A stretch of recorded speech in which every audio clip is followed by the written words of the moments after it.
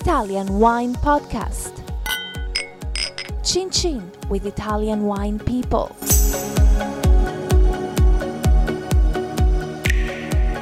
Hello, this is the Italian Wine Podcast with me, Monty Waldin.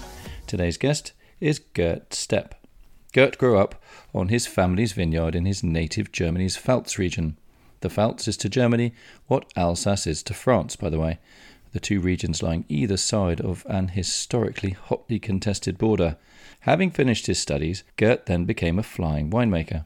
He worked in both Zimbabwe and South Africa before returning to Europe. So, how did Gerd end up making wine in Italy? Hello, Monty. How are you?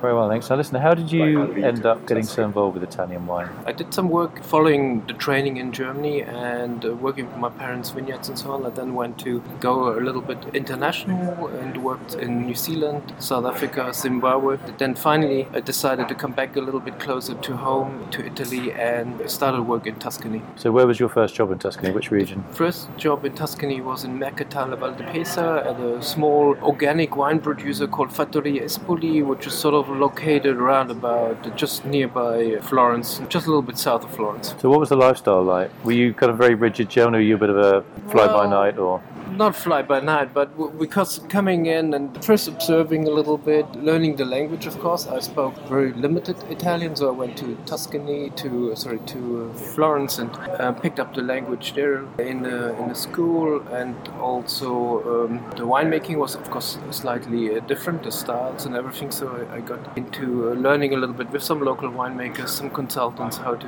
vinify Sangiovese, which is slightly different to other regions. So when you say, did you have a sort of a more modern outlook? Is that what you're saying? And things were maybe more traditional when you arrived in Tuscany? At that stage, I was probably a little bit more modern. I experienced winemaking in New Zealand, but also in South Africa. Parts of Germany, of course, are a little different because it's more white wine focused. But there was a more modern outlook in the winemaking. But also in the market, I worked in UK, in London before at a retailer called Oddpins. So I had a pretty good experience and knowledge of what maybe the customers and the market wanted, and with that together, then I started in Tuscany, in Mercatale. So roughly what period of time was that? When was that? Well, it's almost 20 years ago. I started in 94. Okay, so when you talked about the sort of UK market, at that period of time, was the UK market looking for very fruit-driven Italian wines? It was pretty crazy at the time.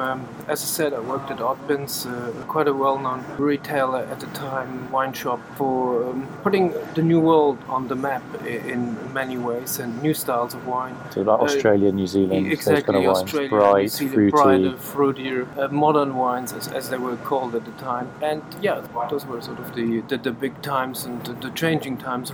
But today would be more revolutionary than evolutionary. There was a big step in the 90s happening here in the UK. So when you were in Tuscany at that time, did you think it was old-fashioned, or do you think that some of the traditions there were very valid and it was just a question of honing those to make wines that were I think because I suddenly market? Switched back to a winemaker, and I had a lot of conversations with buyers again, and people more engaged in the market and with consumers.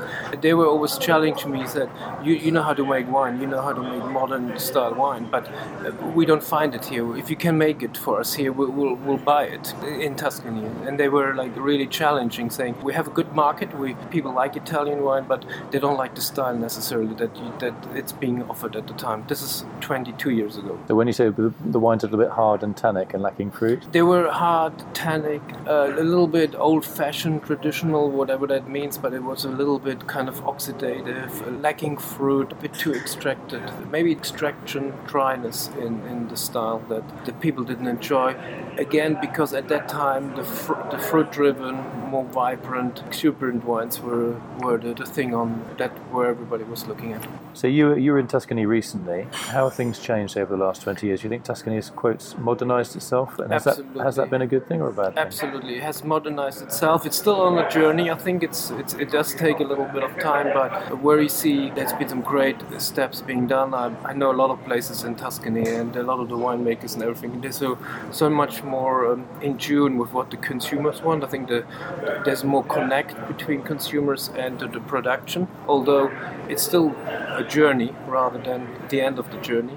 the wines are much more fruit-driven, the better tannin management, the oak is much better integrated nowadays. There was a phase where there was no oak, then there was too much oak. I think it's becoming back into better integration. I think there's a great journey at the moment happening in Tuscany. So what are your favourite grape varieties from Tuscany? Well, I have to say Sangiovese, of course.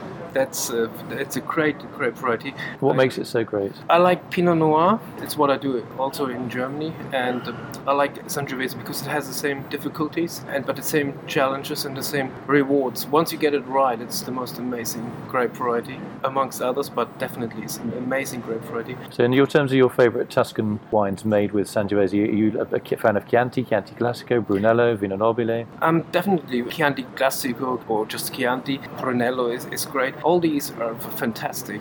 I'm not disregarding or not disliking the more Bordeaux-esque varieties in Tuscany. I think they're a little bit more challenged. I think they need a little bit more care and handling in the vineyard and a bit more attention to the style, because they don't blend, in my opinion, as well with Sangiovese as some people think they do, and they always and it happens maybe a bit too often. But separately and in the right hands, although also the Bordeaux style wines can perform really well in Tuscany. Now you mentioned Chianti Classico. Do you think that's one of the world's most underrated wines? Most underrated in the future, yes. If the journey continues, I think and there's a great advantage of the winemaking and the styles for sure. They will be pretty underrated, and it will come back again. In terms of the Chianti Classico terroir, what makes that special, for example? The diversity. The crazy thing about Chianti Classico, there are so many hills, so many different terroirs, and I think you have to really know your producer, your town, your village, whatever, to where these grapes are coming from, to actually really make the difference between some of these qualities or names, because often it's always Chianti Classico, but it could be so different from one village to another. There's differences in altitude, difference in the composition of the soil, the inclination, the facing of the vineyard, that it makes a real big quality differentiation. If you have a really good Chianti, what are you looking for in a really good Chianti Classico? I look for definition, honesty, expression of the Sangiovese grape. This is not always about the biggest color, the most extraction, the biggest fruit weight. It's about balance in the wine more than actually one or the other. And the most highly regarded for me are which meet that balance in terms of extraction of the during fermentation, during vinification, but also the management of the maturation and so on, and the expression of Sangiovese, which is a bit like Pinot Noir. It's not a big red grape variety. It's more subtle, and it can really express the soil and the terroir in a very precise way. When your eyes light up and we're tasting Sangiovese together, one expression you always come up is, "Oh, I love it. It's got crunchy fruit." What do you mean by that?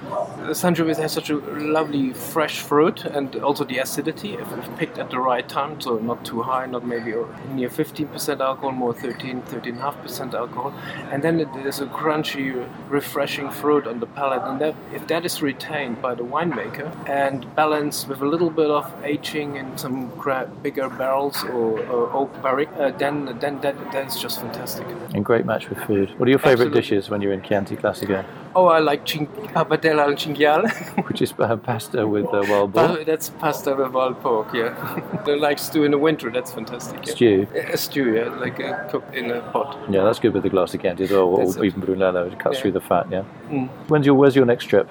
My next trip will be into Italy. Will be in probably just before harvest again, so around about September to look at vineyards and so on, and then back in September, October for the harvest. Okay, final question. In terms of Italian wine internationally, where do you think Italian wine can improve its game in terms of its marketing as much as its winemaking? I think the marketing is already really great because of the acceptance, and I work internationally. I work in Scandinavia. I'm based a little bit in Germany and UK. So I think the reputation is really great, but it does still need to communicate a little bit more with the consumer what it actually is in terms of style, and so there needs a little bit more definition.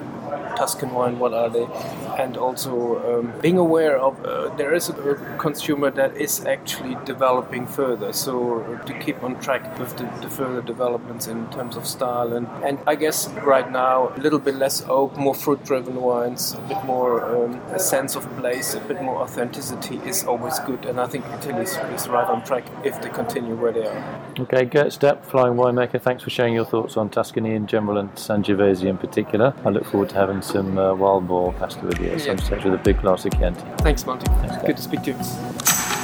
Follow Italian Wine Podcast on Facebook and Instagram.